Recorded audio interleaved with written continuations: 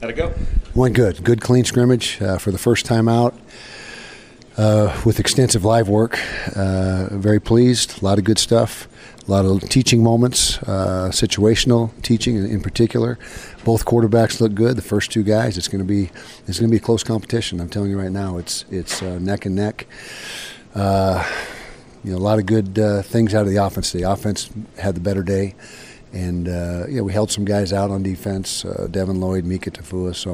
So the premier guys on D were not out there, but still the offense had great juice, a lot of passion, and made plays. Really good in the throw game. That was probably the highlight of the day was the production that we had in the throw game. You said previously that you wanted to get the QB situation straightened out sooner than later. Are you able to share what the timeline might look like? There is no timeline. Sooner rather than later is still obviously optimal, but it's close. It's so close right now. I can tell you, no decision will be made prior to next week's scrimmage, and then hopefully shortly thereafter it'll be made. But don't hold me to that because we're going to take as much time as we need. What's Brewer doing well? What's Cam doing well? They're both throwing the ball very accurately. They're taking care of it. They're making good decisions. They're getting the tempo of the offense where it needs to be. They're leading. They're both leaders, and they're both making very few mistakes. You talked about how impressed you were with the throw game today. Obviously, outside of the quarterbacks, who's been standing out in the passing game? Howard had a very nice day today. The tight ends, all of them, played well. Solo Enos, Covey didn't play. Devon Vele showed up. Jalen Dixon did some good things. I'm probably forgetting a couple guys. Tavion Thomas looked really good in the run game. He's a load, and so we got some things going for us. The offensive line protected well. That was really the catalyst to the throw game today was the protection by the front. Do you feel like you've got your first five in your offensive line yet? Not yet, because we still got some guys that aren't practicing, some guys that are going to most likely be in that top five, and so it's still probably a week away from being solidified. How's Bam look at left tackle? Bam's doing a good job.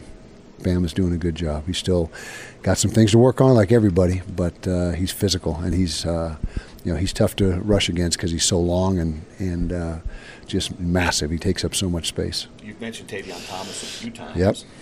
Is he what you would consider to be a three-down back, an all-around back right now? He's becoming that, and I don't want to take away from what the other three are doing as well, because Chris Curry and T.J. Pledger and Mekhi Bernard are all three performing well, but today in particular, Tavion looked very good. How about the strong safety spot? Any separation with your three guys there? No, we got four guys that are really vying for the spots, the two spots: Vontae Davis, Brandon McKinney, Kamoi Latu, and there's two or three other guys they're battling for that fifth spot, and then the other fourth spot, who's our young kid from Georgia. Come on, help me. Cole Bishop. I'm getting old. Cole Bishop is a great player for us, and he's the guy that is also in that top four mix. And the fifth, sixth guys are starting to sort themselves out, but not yet. Who are your backup linebackers right now behind Sewell and That's being sorted out as well. Both Calvert boys are doing good, Josh and Ethan. Jonah Ellis is doing a nice job. Trey Reynolds is doing a nice job. Andrew Mataafa. Kareni Reed, so there's about 5 or 6 guys jockeying for that second unit linebacking core. I don't think we've talked to you yet about Hayden Fury as well. Your new punter? Started off horribly. He was absolutely brutal when we first got him. He was a little bit nervous. He doesn't know much about football. Now he's starting to kick the ball like we knew he was capable of. Had a very good day today. I think his average was well over 45 yards a kick, and it looks like he's going to. If he continues to progress, looks like he's going to be a good one. Is he more of a rugby style guy? Is he more of a well? He can do both. He can do both. Yep. I'm curious, Kyle. You said the scrimmage went well. What is it that you're looking for as a head coach from your guys during a first scrimmage? Clean execution by the offense. Very few penalties. Not shooting yourself in the foot. Defensively, running the football. Showing great hustle, taking great angles. Back to the offense, just the operation of it all, the substitution, clean in and out, not having getting bogged down by the substitution, not pressing the clock, not having the clock be 3, 2, 1, before you snap it, with plenty of time. Just the whole operation, and that was all very good today. And is that something that you guys have been working on in the first couple weeks of fall camp? Oh yeah, absolutely. We play every single snap of 11 on 11 in practice with a play clock. So we always address that. That's always a presence, and you have to do that. And the 2-minute was very good today too, with 2-minute mechanics, and just there's more. The players have a better grasp right now of 2-minute than we've had in the past. So I think right now 2-minute is good. You've got some good young cornerbacks Mm-hmm. on that defensive side of the ball. How are things shaking out there? Well, Clark Phillips and J.T. Broughton are the two top guys. Those guys are really playing well, and then Malone Mathaeli is really doing a nice job at nickel. He's playing his best football for us. Fabian Marks, Zamiah Vaughn, two guys that could go in a heartbeat on the outside and really not have much drop off at all. And then they've got 3 or 4 guys that are trying to battling for that next spot. Aaron Lowe is one of them.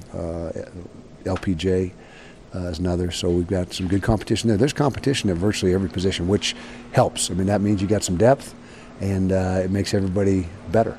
Along those same lines, you've brought in a lot of talent over the last few years, and there's still that buy-in to the culture of competition here, which Mm-hmm. you built your program on.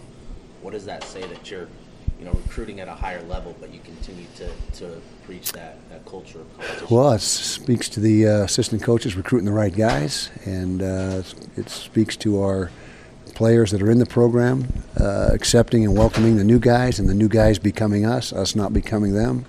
And that's something that we talk about all the time. New guys have bought into the fact that they need this team more than this team needs them. That's got to be the attitude of every player and coach in the program. And so if you have everyone pulling in the same direction and concerned with being a great teammate and a coach that's unselfish and doesn't have an agenda, that's what we're looking for. Is there any sort of message you give to Rising and Brewer as they head into their second week of competition? Just compete.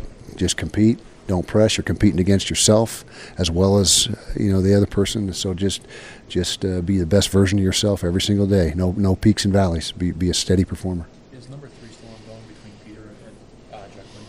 Yeah, it's still ongoing, and Bryson Barnes did some good things today, so he's not out of the mix completely for that spot either. But that is still being organized. Yeah. On day one of fall camp, you mentioned that this team showed a lot of characteristic leaderships as the 2019 Mm-hmm. team. Do you still stand by that after watching them scrimmage? 100% stand by that, and that's a mark of a team that has a chance to be really good, is when it's governed from within and the players take ownership, and our guys, those upperclassmen, have definitely done that.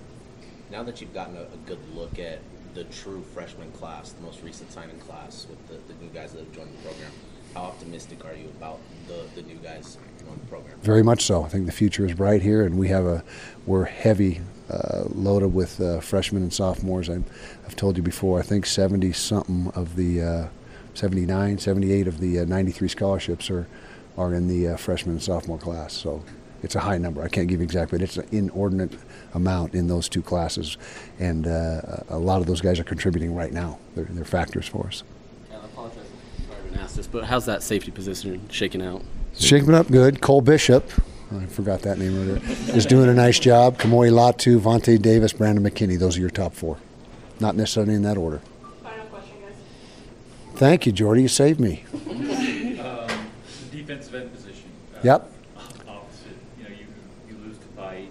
Right. You have some experience there, Xavier Carlton, Van Dillinger, but beyond that, what are your expectations? Well, we got Mika Tafua, who's the headliner there. He's the leader of that group. You mentioned the 2 freshmen that are tremendous players in X and Van. Miki Sugataranga is the next guy up. And then it's a battle for that 5th spot. Tyler Weegis showed some really good things, although he's been on the shelf for a few days. We hope to get him back Monday. And Elijah Shelton is doing a nice job. So it's really a battle for the 5th and 6th spot, those last. And we typically travel 5 or 6, so we're trying to get that travel group shaped up for the defensive ends.